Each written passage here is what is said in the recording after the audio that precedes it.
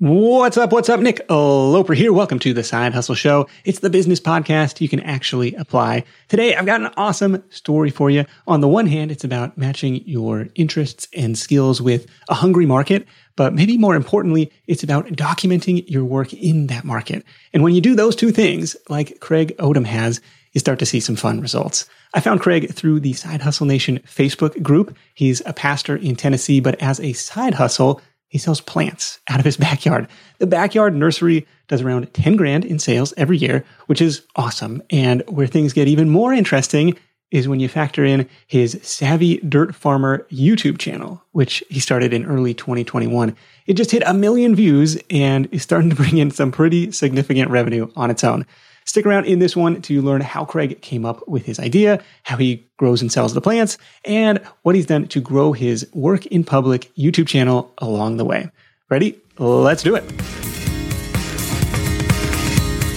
I've always enjoyed growing, things like a vegetable garden, squash, cucumbers, beans, that kind of thing. I just got to thinking about, is there a way to turn that into extra money? And I remember one Saturday several years ago, my wife and I went into Lowe's to get something on a Saturday morning. I'm sure it was in the spring, and their garden center had what seemed like hundreds of people, probably more like dozens of people, but it was so crowded out there, and people had all of these plants. I actually saw a lady spend $900 buying blueberry plants at Lowe's. Wow. And I thought, my goodness, look at all the plants that are flying out of here. And I'm thinking, I like to grow stuff. And I thought, I've never put any thought into growing landscape plants, evergreens, flowers of any kind. Really don't know anything about them. That's not really anything I'd ever been interested in. But I just started reading about it and just thought, maybe I could learn how to do this. And I spent just an inordinate amount of time Googling how to do it, reading everything I could find and trying to figure out how to get started. It probably took me 6 months to ever actually pull the trigger on it, to say, hey, I'm going to give this a try, because I didn't know what to do. So, I got some pots and plants, started growing them. And, that was probably late 2016 going into the winter, and, into the next spring, off we went. So the research time was spent on how to propagate plants, what type of things might be popular in your area. What were you looking up? That was a chore enough of its own. There's this whole world of plants, and plants have odd names.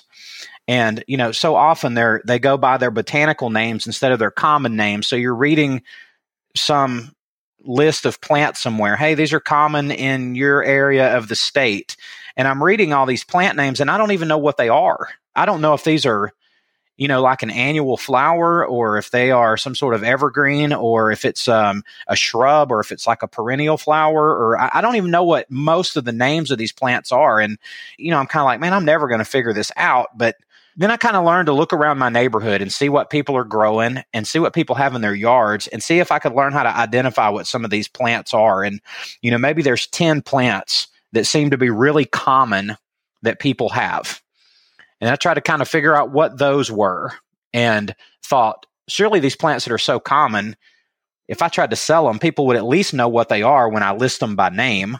Sure. So, I kind of tried to familiarize myself, because I didn't know anything about plants myself. So, that was kind of the very first months of just trying to figure out some things that I thought maybe would work. I swear there's an app for everything, but a plant identifier app where you can hold your camera up to it and Google will tell you, or whatever the app is, will tell you what it is. Yes. I know those exist. I would not ever use those for a nursery. Labeling your plants correctly is a huge deal in the nursery world. Here's a hydrangea. Well, you can't just say, here's a hydrangea that blooms red, because there's 400 varieties of red blooming hydrangeas, and, probably 30 or 50 of the most common ones are probably under patent. So you can't legally propagate them, opening yourself up to a world of all kinds of potential problems there. So you got to know what you're dealing with, and you can't guess. Wait. Hold on. These plants are trademarked. And you said somebody owns the patent to this seed? Many plants are both trademarked and patented. And those are two different things. And I've had to learn all about that. So, what? let's say that a greenhouse somewhere, a big commercial greenhouse has developed some fancy new cultivar of plant. They will apply for a patent for that plant. And when it's granted, it is protected for 20 years from the date that the patent is filed. Okay. And you can look all this information up and find it, but it's not easy. And, from this date, 20 years, that's how long that plant cannot legally be propagated. And there are plant police out there who check on this stuff. I don't know if that's what they're called. I just know that's what they do. So he's like mystery shopping you. Sir, where did you get this? Yes. So, So typically if you go into a nursery somewhere, your local garden center, your local mom and pop nursery, or your big box stores, and you see plants in fancy looking pots, that say Monrovia, that say proven winners, that say whatever on them, there's a good chance that those plants are patented. It's not a guarantee. Usually you can find that information on the label of the plant, but it's just one of those things that you got to know. When you move into growing your own plants, you got to know what you're growing, and you cannot guess. Interesting. I had no idea. That's fascinating. I had no idea when I got started either, and I started propagating patented plants, and somebody told me about it, and I thought, oh my gosh, I'm growing something illegal. So I didn't know, From the most innocent, when I'm growing something illegal, my mind goes someplace totally else, or somewhere else. Right. Yeah, you're not thinking about, hey, I took a cutting off of a plant in my neighbor's yard and stuck it in some water to root it. I'm doing something illegal. It's like, has anybody ever really thought of that? Well, you actually are, so just one of those things that's part of the learning curve. All right. So for step one, looking around the neighborhood, looking for what's popular, and using the super crowded Lowe's Garden Center as enough validation. Like, look, people are spending money here. There's clearly a demand. And then saying, okay, what's popular? And then the next step, are you growing these from seed? Are you growing these from clippings? Like, we don't have to get too technical, but just kind of curious on the next step there. Everything that I propagate myself, and just for clarity, propagate means make more. I do all of them from either cuttings or from divisions. And there are plants that you can literally dig them out of the ground or dig them out of a pot and break them into multiple pieces and basically turn one plant into 2 or 5 or 10 plants, just kind of depending on what plant and how it grows. So that's how I do all of mine. They will like re-root themselves and just start over. That's correct.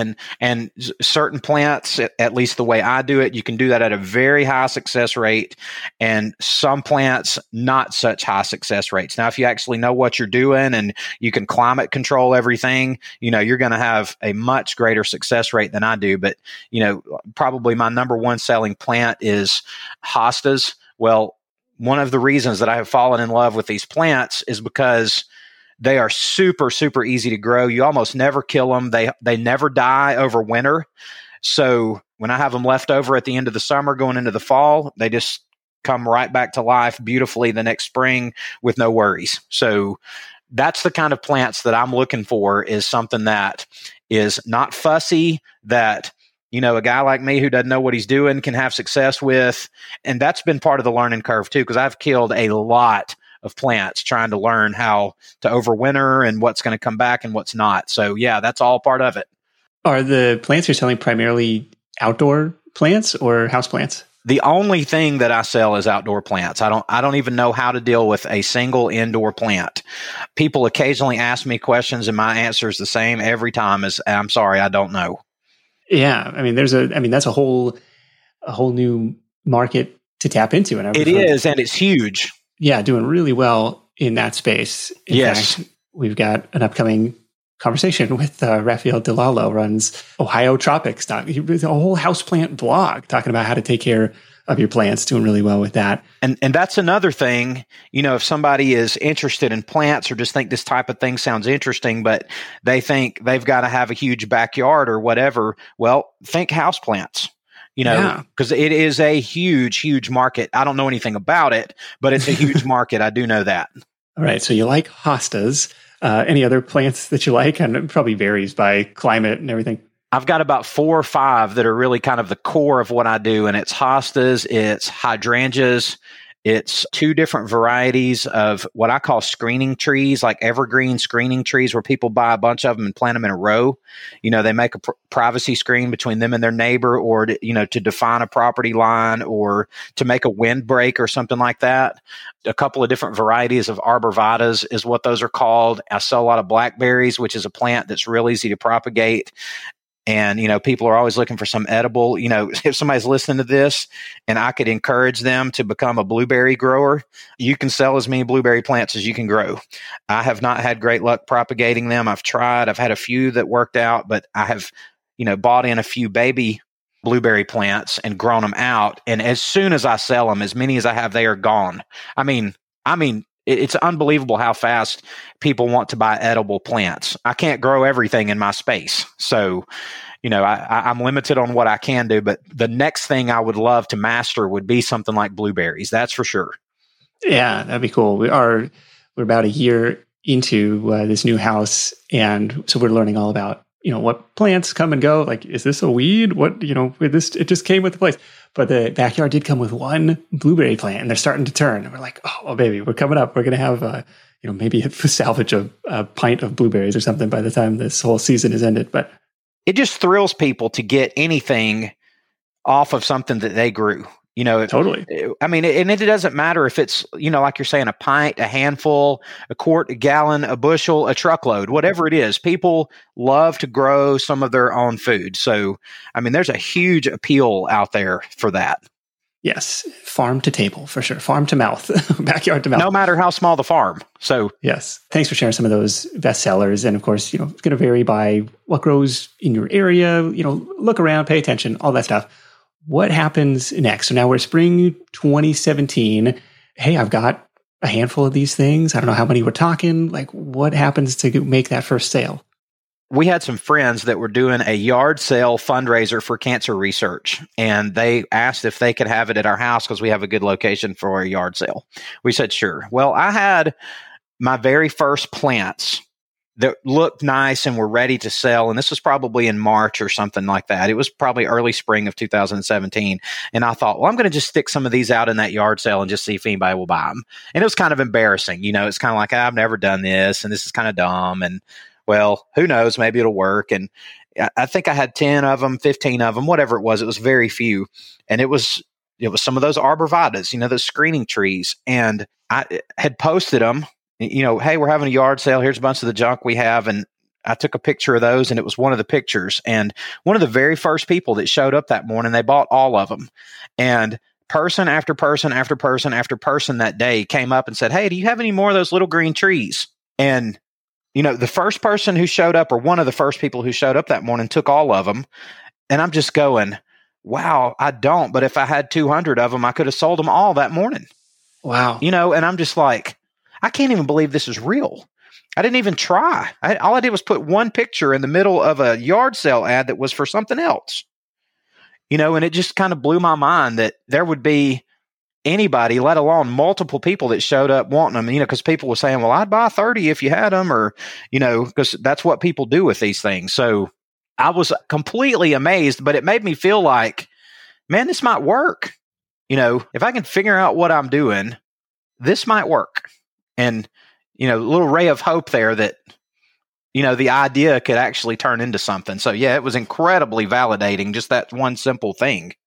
What were you charging for those? Do you remember? $6. Okay. Just for a little bit more context, I sell most of my plants in what are called trade gallon size pots, and it's basically about 2/3 of a gallon size pot. It's a standard size pot in the nursery world.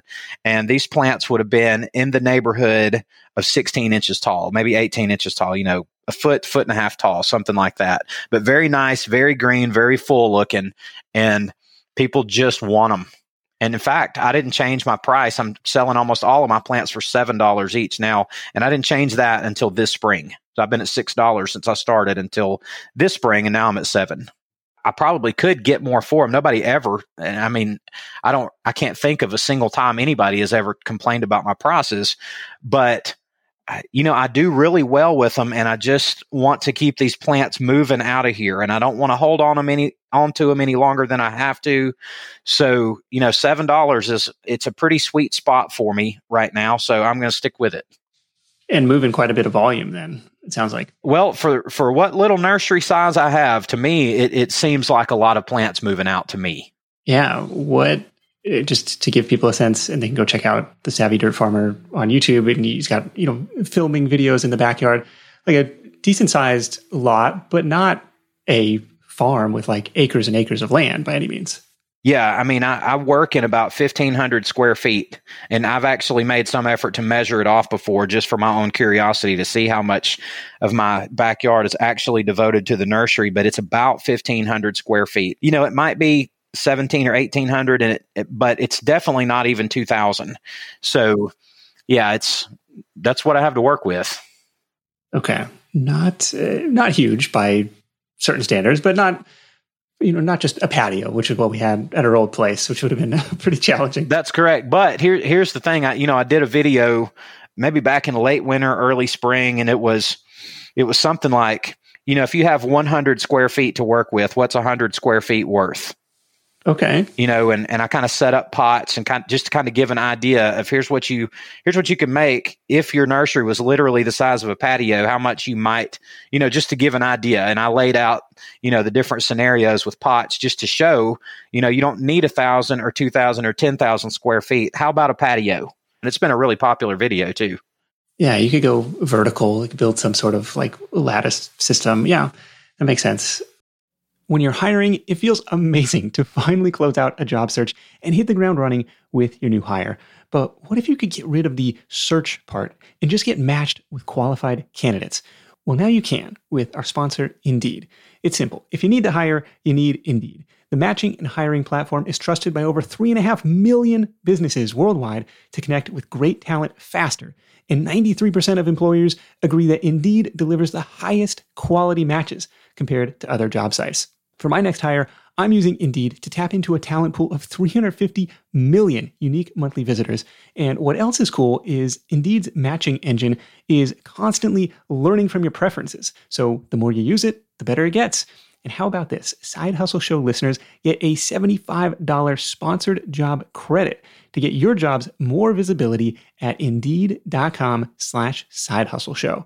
Just go to Indeed.com/sidehustleshow right now and support our show by saying you heard about Indeed on this podcast. Indeed.com/sidehustleshow. Terms and conditions apply. Need to hire? You need Indeed. If you travel a lot for work or for vacation, you might be familiar with that feeling you get knowing you're leaving your space unused for long periods of time and you're still paying for that privilege. But hosting on Airbnb means you don't have to leave your home sitting empty when you're away. Being an Airbnb host isn't just a way to earn some extra cash. It's a chance to share your space and make a guest's vacation all the more memorable. You might be thinking, maybe my place isn't the right fit, but don't write it off just yet. Your potential Airbnb might be right in front of you. Whether it's a spare room or even your entire home, there's an opportunity waiting. Airbnb turns your home into a practical and even profitable venture. We just got back from a family trip to Hawaii where we stayed in a great Airbnb, but our place back home could have been a highlight to somebody else's travels, and we could have used the extra cash to help pay for the trip. So if you're curious about hosting on Airbnb, find out how much your space could be worth by visiting airbnb.com/host. Once again, that's airbnb.com/host. Okay, so growing season, you're building the stuff, you blow it out at the friend's yard sale for $6 a piece. Right. So what happens? Like, do you have, a storefront that you sell these through? Do you do delivery, online orders, Facebook Marketplace? Like, how are people finding you? Okay, so if somebody listening to this is looking for the new insightful, silver bullet, great way to sell plants, then you need to mute this and not listen to what I'm about to say because there's nothing new here. So the way that I sell most of the plants, or I'd say at least half of the plants, are through what I call a driveway plant sale. And I just bring a bunch of my plants around that are ready to sell that look nice. I put them in my driveway and it looks like a plant sale, yard sale. And I put an announcement for it on Facebook Marketplace and then probably 6 to 10 local buy and sell groups in my county and in adjacent counties to me. And all my advertising that I do is free. I don't pay anything. I don't do any paid ads. Okay. or anything like that. And besides that, I sell, just for example, I will have 5 hydrangeas that look nice. I will post them and I'll say, hydrangeas for sale, only 5 available. Contact me if interested for address and pickup time. And then I just schedule appointments and got that process dialed in and kind of really figured out how to sell a lot of product through appointments. And I do mean a lot, like probably 1,000 plants sold alone that way this season in 2022. Okay. So kind of one-on-one versus the bulk, come by the driveway plant sale thing. Sure. That's correct. So I do it both of those ways. And I usually have about 3 of those driveway type sales in the spring, but it just gets into that situation, where I just don't want to generate too much traffic in my neighborhood where people are complaining about what I'm doing. It's like, I don't need more visibility than I have. So, if I were in a different place, obviously I would want more visibility, more traffic, more customers, more everything. But, my size and my space is what it is, and I can only take so much. It sounds like similar to people hosting a yard sale, a garage sale. Like, hey, I can advertise that, and like I'm just doing it only for plants. So that seems acceptable to the neighborhood. And another thing that, we learned last year, and we just learned this last year because my YouTube channel has only been around for a year, is that I'm learning that my YouTube viewers are becoming customers. Now, I'm not there yet, but that's an untapped market for me for sure. People email me all the time. Wanting to know, can I ship them some plants to get started with, or can I do, that kind of thing. And, that always makes me go, I wonder what can we do with this in the space that we have. So one thing that we tried last December, once we'd had a hard freeze and everything in our yard has gone dormant, I have a couple of huge dappled willows, which is just a big billowy kind of shrub that are just planted in my yard. And, the way that you propagate those, it's like the easiest plant in the world to propagate. You literally just take 6-inch cuttings and stab them down into the ground and they grow. And you're talking 95% success rate, just and do nothing to them. So I sold those. I offered those for sale on our YouTube page for 50 cents each. And I wanted people to buy a minimum of 20 of them, just to make it worthwhile to cut them and ship them. And we sold 500 and something cuttings doing that. So we made about $250 off of doing that in about 4 to 5 hours of total work. And I didn't know how many cuttings it was going to be because we just cut them as people ordered them. And, we could have done twice that many easily. And now, my channel has more than doubled in size since then, doubled in subscribers and viewers since then. And now I'm going, man, we'll be able to sell, 1,000 of these easily this December, and we will. So we're going to do that again this year. So interesting. It's like, okay, so we've got the people here in my local area who come to buy plants. So what about this other market where now the world is watching? What can we do with that? And logistically, those are much easier to ship. They don't have to be like upright. You don't have to worry about the pot tipping over or like the plant breaking in transit or anything like that. A hardwood cutting in the winter is nothing more than a 6-inch stick. It's literally a stick. And there's nothing to break. If the mail is slow, shipping is slow, they're fine. They can go, couple of weeks at least. We package them in such a way to keep one end of them, the end that's going to go in the ground. We keep that end moist so it's not going to dry out. And, pretty easy thing to do. In fact, I let my kids have that as their project. And at the time, no, they were 14 and 11 at that time. So the 2 of them were the ones who made the money off of that project. Okay. Interesting. Now I'm looking around like out the window, like, oh shoot, what can I propagate? Not that I have an audience of people interested in, but it's like, make sure you know what it is. Would this clipping be worth money? Is this clipping patented? It could be. It could be. All right. Well, very, very good. So that's another new revenue stream. And I know the YouTube channel is another revenue stream as well. And I want to talk about this idea of working in public. So on the one hand, hey, I'm having some success growing and selling these plants. But on the other hand, I've opened up this whole new world to myself by filming myself growing and selling those plants. That's correct. And being on camera, not really a comfortable thing to me. I've gotten used to it, of course, but that is not something I've ever done a whole lot of. So, if you watch my earlier videos, they're awful. They look terrible. They sound terrible. The content's terrible. I look like a mannequin, just very stiff, very rigid. Can't really think of what I'm going to say. Didn't edit much of anything at all. I just posted them. And just over time, I've gotten a little bit more comfortable with that. I don't think I'm ever going to be a guy who's great on camera, who has, the most cutting edge editing stuff. That's just really not who I am. I can improve on that a ton. In fact, I'm learning more about that all the time. But that gives us hope, right? Because you don't have to be like this, like super, personality with all the latest edits and, flashy cameras and stuff. I think side hustle people tend to be kind of scrappers and tend to be kind of a make do kind of bunch of people. And, my entire YouTube channel until 1 month ago has never been videoed with anything but an iPhone SE. And after about my first 2 months, I bought a wireless Rode microphone, and that's it. That's all I've ever used.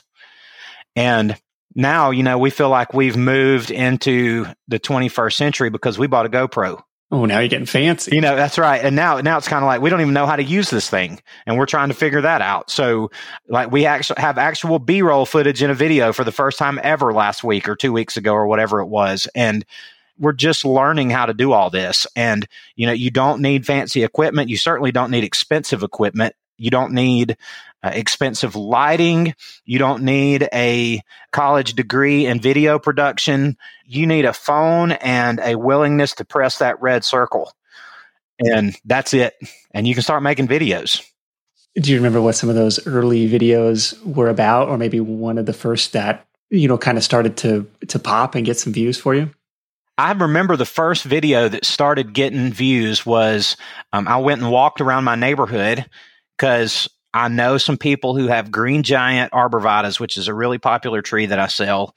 And I went and stood in people's yards and videoed their trees and just talked about them a little bit. And it is, if I go, and now, that view has had, I think that video has had 30 or 50,000 views or something. It's a good number of views, and it's horrible. It's a horrible video. And it's 9 or 10 minutes long, and it should be 4 minutes long. It's got so much dead time in it. But that video was one of the first ones that started getting views. And, the one that really took off, that it actually got my channel monetized, was a video on propagating hydrangeas. So, yeah, that one took off last July. And, it made my very first paycheck, I think, that I ever got from YouTube was like $700. I couldn't believe it. Whoa. Right. I couldn't believe it. And it was because of that video. The algorithm picked it up and it promoted it and people watched it. And I didn't even really know that could happen. That might sound kind of clueless and dumb, but that's kind of where I was in the process. I didn't really know. And I told my wife, I said, hey, you're not going to believe this, but I think we're going to make money from this channel. Yeah. $700 in a month, in the first monetized month. She was like, what do you mean? I said, I don't know. Let me just show you what's happened. So ever since then, she and I have both taken it a lot more seriously and tried to produce better content and paid a little bit closer attention to what we're actually doing. And, when you're recording, crazy things like don't put your finger in front of the lens and, things like that. So, basic stuff. Yeah. Right. We're actually trying to pay attention to some of that kind of thing now. But yeah, those were some of the first couple that did well anyway, to answer your question. Yeah, that's outstanding. And that's really encouraging to keep going. Do you have a sense of how many videos? You're only 6 months into the channel at that point. So it's not like, a crazy length of time. Some people might have to wait longer to get monetized, but, to find something, put yourself out there, find something that hits, and all of a sudden start getting these ad checks. Yeah. And I don't know why my channel did well. I know in the grand scheme of things, it's a small channel and it's not a big deal and all of that. But there are so many people who start YouTube channels that can't get any traction at all. And, that's been an interesting thing to me because I didn't really study anything about YouTube. And literally, I'm just a guy sticking a camera in my face and start talking about plants and selling them. What's your strategy? Just to tell people what I'm doing. That's it. No bells and whistles, no tricks, no hooks. Just I'm a guy in my backyard. I'm a middle-aged guy in my backyard with an iPhone, and I'm going to show y'all what I'm doing. And I think that's why it appeals to people, because it's like, oh, if he's doing it, I could do it, right? I think that's, maybe what it taps into. Well, I think that is kind of an unintentional part of the appeal, is that I don't make any effort whatsoever to make what I do look like it's more than it is. It's a very small area. It's a small nursery. It's a relatively small amount of plants. I can't answer all of your questions, but I do know about the plants that I have.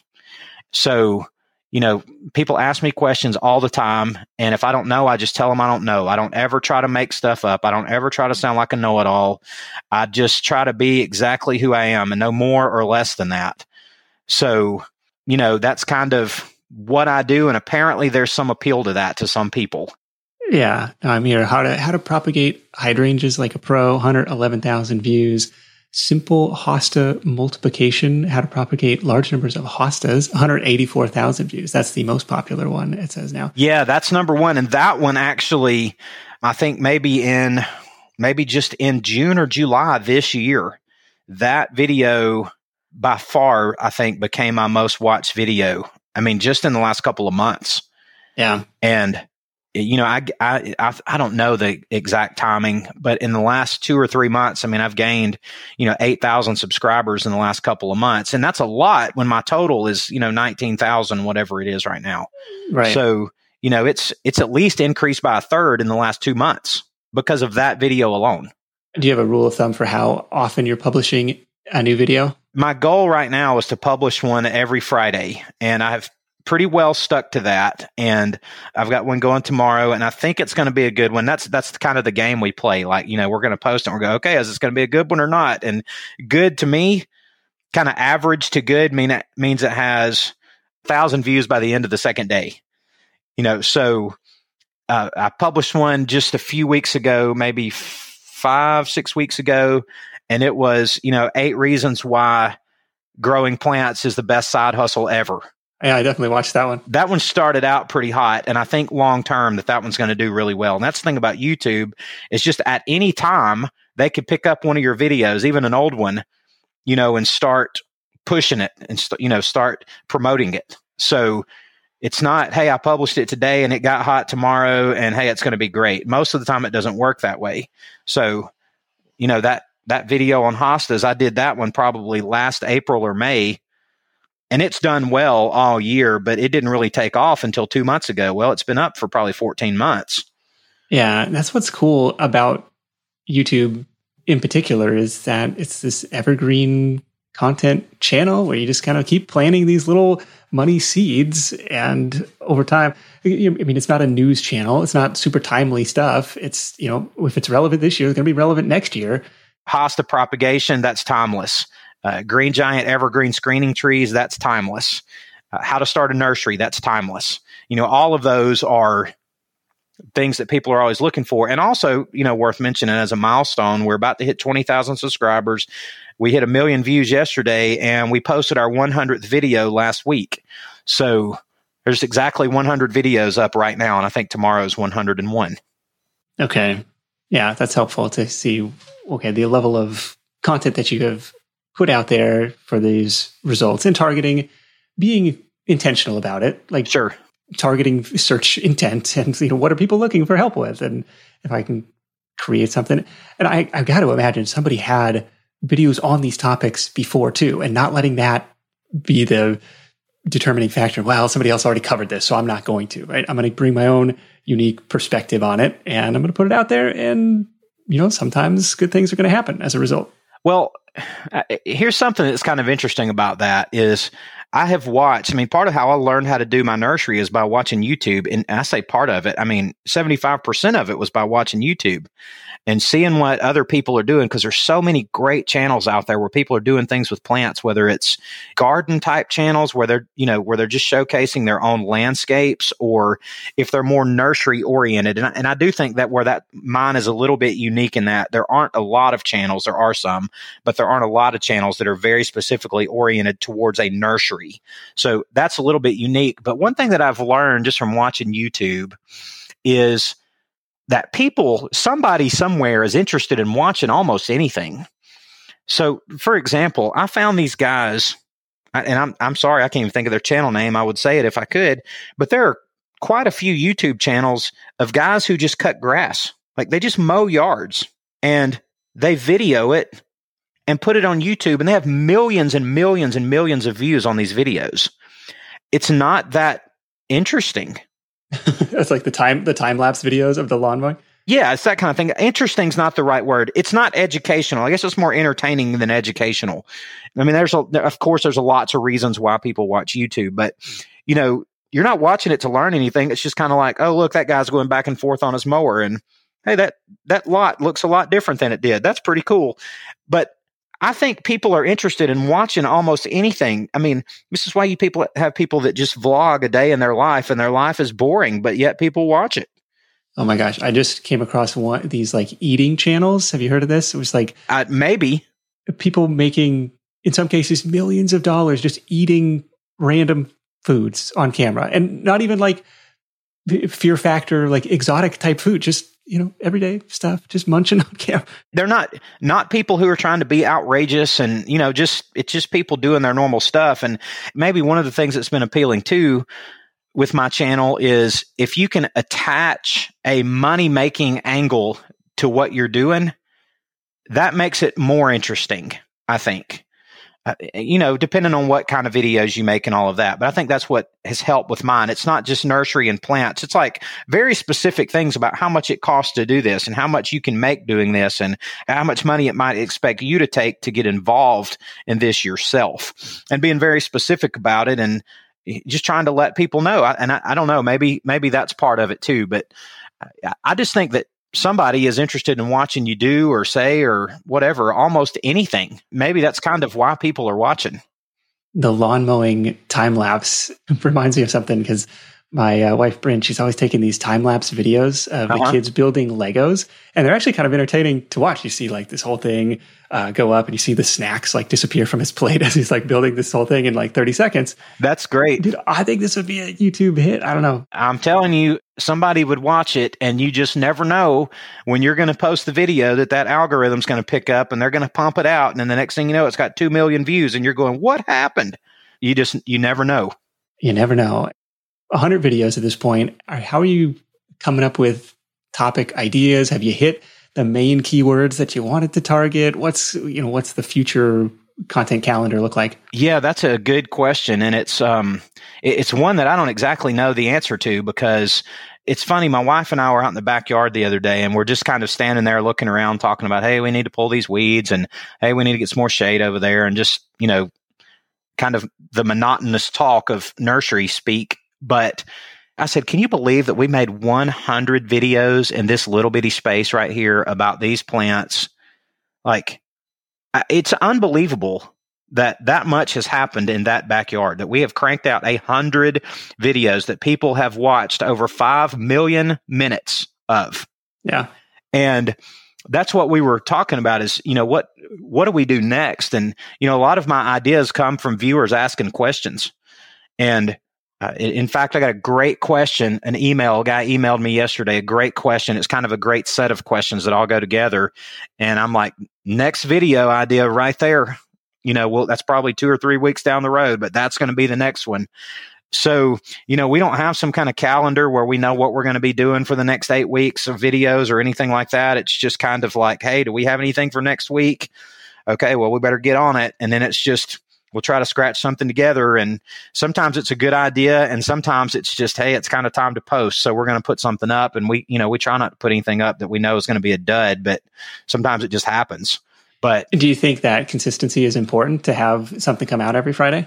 It seems like it is. There's always a big spike in views. The first 2 or 3 hours that it posts will be the most viewed hours of that video. And so we try to be consistent with that. There are people on YouTube, some that have been really helpful to me, who actually teach you how to be a YouTuber. And, a lot of them teach, hey, if your video is not good, it's more important to post something that's good than to just post something. So, and I think that's probably true, but I don't really follow that advice. So To us, the consistency thing seems to be important, but the flip side of that is you don't need really just to post something, even though we're probably guilty of doing that. So we do try to post something that we think is going to be useful to somebody. The videos that people seem to click on the most have something to do with propagation. So people are always wanting to know how to propagate a hydrangea or a hosta or a green giant, some of those things that we do, and things that specifically have something to do with the nursery business. So our video that's going up tomorrow, it's basically how to start a nursery with plants you bought from Lowe's. I could be wrong, but I won't be surprised to see if that's, in our analytics, if that's one of our top 2 or 3 videos of recent videos. I think people are going to want to click on it. I could be wrong. It could wind up being 9 or 10. Just double check they're not patented plants. That's right, and that's part of what I talk about in it. Do not buy patented plants, and the labels will tell you. So that seems to be what people want to know, though: nursery business and plant propagation. It's those would be, I think, the 2 most obvious areas. Yeah, I don't know if you listened to this episode, but we had Nate Dodson on, and it's a similar business where he was growing and selling microgreens, and so he started his YouTube business very much from the business angle, like over the shoulder video. Here's how I grow and sell my microgreens. Here's your beginner's guide. And then, what really took off is like, okay, I'm making okay money selling the microgreens, made way more money teaching people how to start the microgreens business. And so is that coming down the road for you? Like, you got all these people paying attention to you. They are building that know, like, and trust factor, watching millions of minutes of you guys in your backyard. Do you see that coming down the road, or is that already in the works? Well, we think that going forward, that is definitely at least part of the future. It's like, okay, so we've got the plants and there's only so much we can do with the plants because we are constrained by space, location, etc. I think there's more that we can do with it. It's just, how devoted to that are we going to be? How necessary is that for us? We do have other things to do in life, of course. It's called a side hustle for a reason. But that being said, recently, in the last, I'd say 6 to 8 weeks, maybe 3 months, we've been getting a lot of interest, a lot of contacts from people potentially sponsoring videos. We've gotten 2 or 3 of those that we've already done. So you see how strong the revenue side from YouTube can be, and certainly not just about AdSense, about what YouTube is actually paying you. It's how can you monetize your viewers beyond, ads on your videos? And, is it through selling cuttings? Is it through going for a more wholesale direction where you become a supplier to these new nursery people, like aspiring new nursery people? Could it be that, you could become the go-to guy for giving them or selling them their first plant starts? Yeah, or their buckets or their fertilizer. I mean, there's the whole physical product realm. Yeah. Any or all of those things are kind of, in our minds, just kind of thinking going forward, at what point do we start providing that type of service versus continuing what we're doing now? Because what we're doing now is working and we're happy with it. We're content with it. So there's a lot of options on what we might be able to do. And I'm not going to say that it's clear today, but, really today we're trying to get our plants to survive a brutal heat wave that we're having. So, if we can get through the next 2 months, we're going to be happy if our plants are still alive at the end of August. So you can have something to sell next season. Yeah, that's right. So it's kind of like you have an immediate thing to take care of, as well as what are we going to be doing this time, in 6 months and next year and 5 years. So there's both of those things in view. Well, there's that video, if you haven't already made it, is how to help your plants survive the heat wave. Yeah. And we've touched on that in some videos, but it might be time to just make devote a whole video to just that. Yeah. So $700, that first AdSense check from YouTube. Are you comfortable sharing what a typical month looks like today?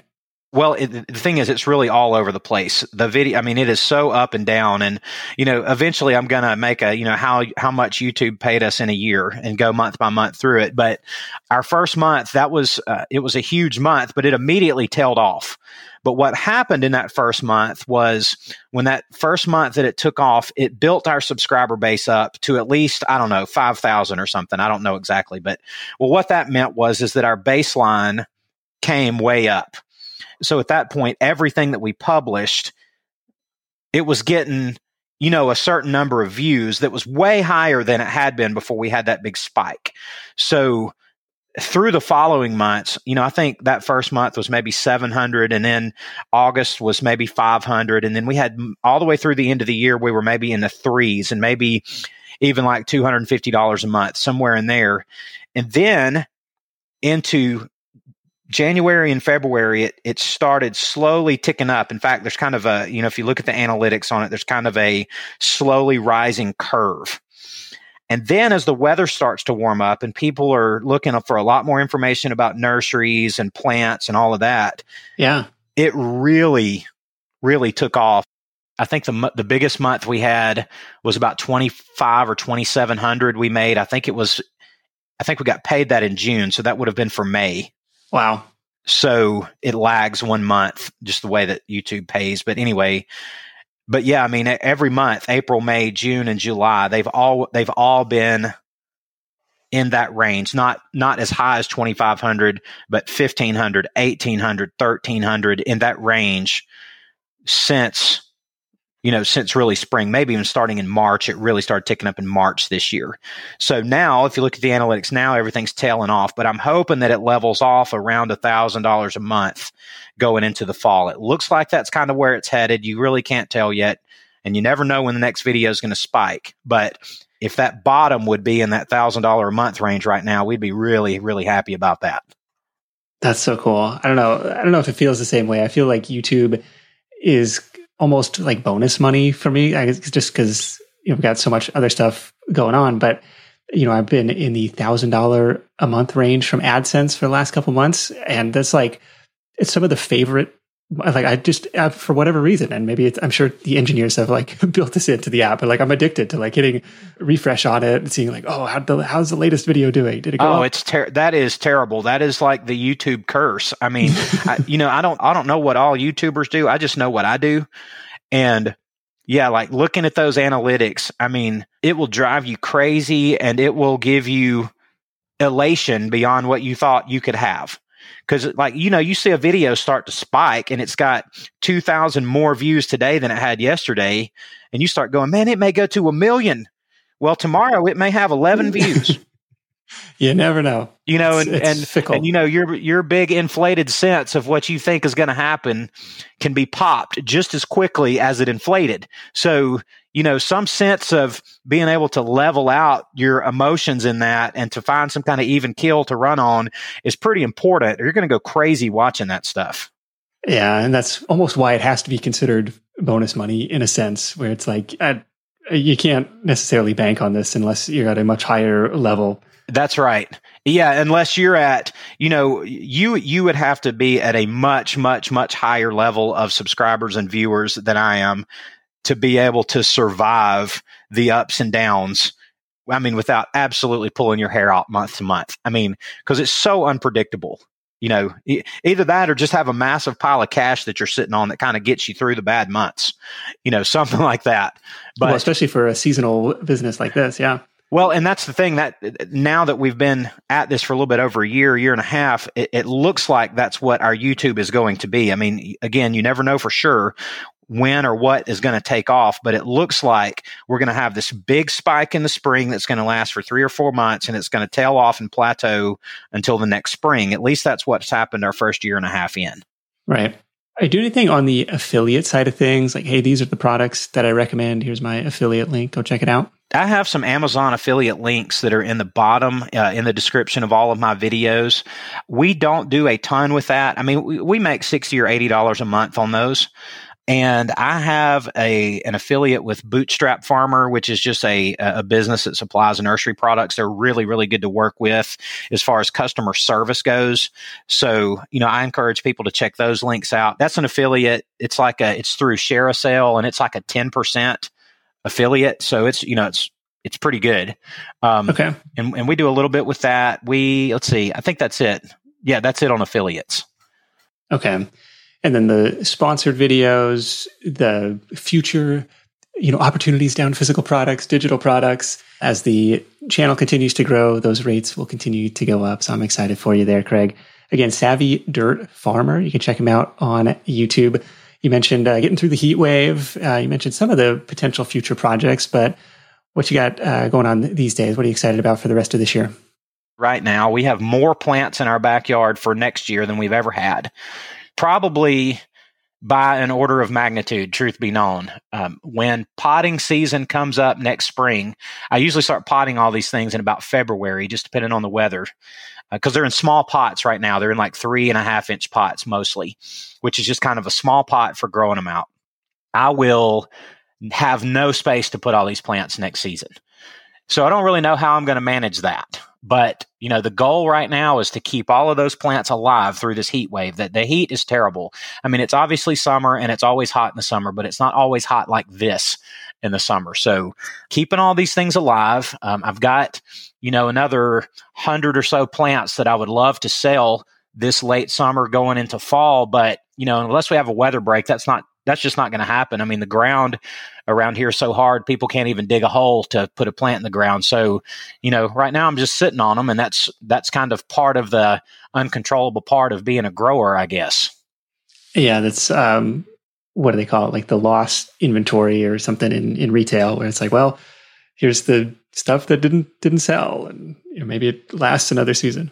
With plants, you can take some of those plants and just keep them for another year and put them in a bigger pot for next year and sell them for more.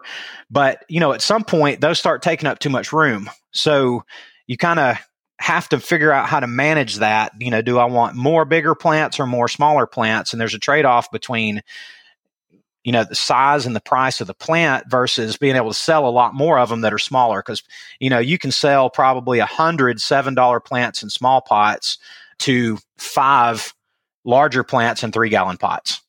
So smaller plants are just easier to manage for people. They don't have to dig such big holes. They can fill their car up with them. They can feel like they got a lot, and they got, like they got a lot of plants for their money. So, as far as I'm concerned, small plants are definitely the way to go, but they're not the only option. Yeah. Well, I am very excited for everything that you built, and I'm glad I spotted your comments in the group, because it's really cool. Yeah, I appreciate that. A unique side hustle, one, now 500 episodes deep, one we haven't talked about before. So yay! Very cool. And it's really cool. So again, Savvy Dirt Farmer on YouTube, check him out over there. Let's wrap this thing up with your number one tip for Side Hustle Nation. Number one tip is you got to get moving. Whatever you want to get into as a side hustle, you need to study it. You need to learn about it, but don't study it until you think you have it perfected, because you'll never get started. So you got to get moving. And, the analysis paralysis can be a real thing, especially if you're trying something that's new to you that you don't really know. You just have to get started. You got to get in, get your feet wet. Your best learning is going to happen there. Yeah, it's so true. I was guilty of this, as recently as yesterday, doing all this keyword research. It's like, oh, well, what's the competitiveness of this keyword? What's the search volume or traffic potential of this keyword? At a certain point, you just got to sit down and start writing the thing, that other stuff's important and it matters, but don't let all of this, the minutia, keep you from getting started. It's so true. Well, Craig, thanks again for joining me, and we'll catch up with you soon. Yep, Nick, thanks a lot for having me. I appreciate it. All right. Hope you enjoyed that chat with Craig. A couple takeaways that come to mind for me. Number one is looking for the intersection between your interests and a hungry market. Craig already enjoyed gardening, growing plants, and he saw this almost mob-like demand for them at the local hardware store. So he says, well, okay, what can I grow that people are already buying? And then with a little self-education and a lot of patience and practice, he had a product that people couldn't wait to buy. And with his costs so low, he had really little to lose if somehow that demand didn't materialize. Plus, I imagine people are happier to buy from him than they are to buy from some big box retailer, just like we heard from Shannon Houchin in our recent episode about her roadside peach stands. That one is episode 514 in your podcast app. Scroll down, check that one out if you missed it. She talked about how you can make $1,000 in a weekend reselling produce. So back to Craig, though, it's about trying to pair up your interests, skills, curiosity with a product or service that people are already paying money for, and then validating it in a low risk way. So much easier to sell to a hungry crowd than trying to create demand for something that people don't know that they want yet. That's takeaway number one. Takeaway number two is show your work. I love this working in public side. I love the YouTube side of things. I love the scale of that. I think the nursery side of the business for Craig, it's awesome. No getting around that. But I'm getting echoes of Matt Bochnock in this episode, where we have a 3-part series with Matt in the archives. He, if you're not familiar, he started repairing motorcycles in his garage as a side hustle. But what was really interesting was he did the speculative work of creating YouTube videos about motorcycle repair content, a lot like Craig is doing here. Most recently, Matt was on episode 484. If you want to scroll back, it was at the start of 2022. We did an update with him. Scroll back through the archives, check that one out at 484. But nobody was paying Matt to make those videos, just like nobody was paying Craig to make these Savvy Dirt Farmer videos in the early days. But over the long run, I am confident it's going to end up making a lot more money and be a lot more time leveraged than just selling the plants. Reminds me of the furniture flipping teacher. Somebody, an audience member pointed her out to me earlier, I want to say last year, where she was, I want to say a kindergarten teacher in Kansas or someplace, flipping furniture as her side hustle, but documenting the work that went into it on her YouTube channel. And by the time that I discovered her, she was making more from her YouTube channel than she was on the actual furniture. And I was just, she built this huge audience. Really cool things happen when you're working in public. And when you're creating that kind of content, you get better at it over time. It opens up a lot of doors. In a way, that's why I still publish my quarterly progress reports. Number one, it's fun to share the behind the scenes stuff of what I'm working on. But number two, it's this element of working in public, showing your work. It builds this know, like, and trust factor. I just wish I'd started doing it in 2004 when I first started with online business, but doesn't have to be fancy, just has to get out the door, show your work. Really cool what Craig is doing there. Your Side Hustle Nation win of the week comes from Mark in the UK. What I've been doing is some studies and a few surveys and website testing, some product testing, phone apps and whatnot. And I've made a reasonable amount of money. It's definitely helped me over the last month to pay the bills. I think this week I've probably earned about £150, £60, £170. If I've got that every week, that'd be great. Anyway, site's been going on. Prolific, brilliant, respondents, excellent. User interviews, thoroughly recommended. Testable minds, and in TeddyZoo. Anyone wishing to do a bit of work at home, completing surveys, studies, website testing, product testing, etc. Can't speak highly enough of these programs here. So yeah, thanks again, Nick. Much appreciate your help. Thanks for sharing that, Mark. We will link up those resources in the show notes for this episode at sidehustlenation.com/plants. If you have a win to share, I'd love to hear it. It's easy. Just go to sidehustlenation.com/wins to record your voicemail. Big thanks to Craig for sharing his insight. That is it for me. Thank you so much for tuning in. If you're finding value in the show, the greatest compliment is to share it with a friend. Until next time, let's go out there and make something happen, and I'll catch you in the next edition of The Side Hustle Show. Hustle on.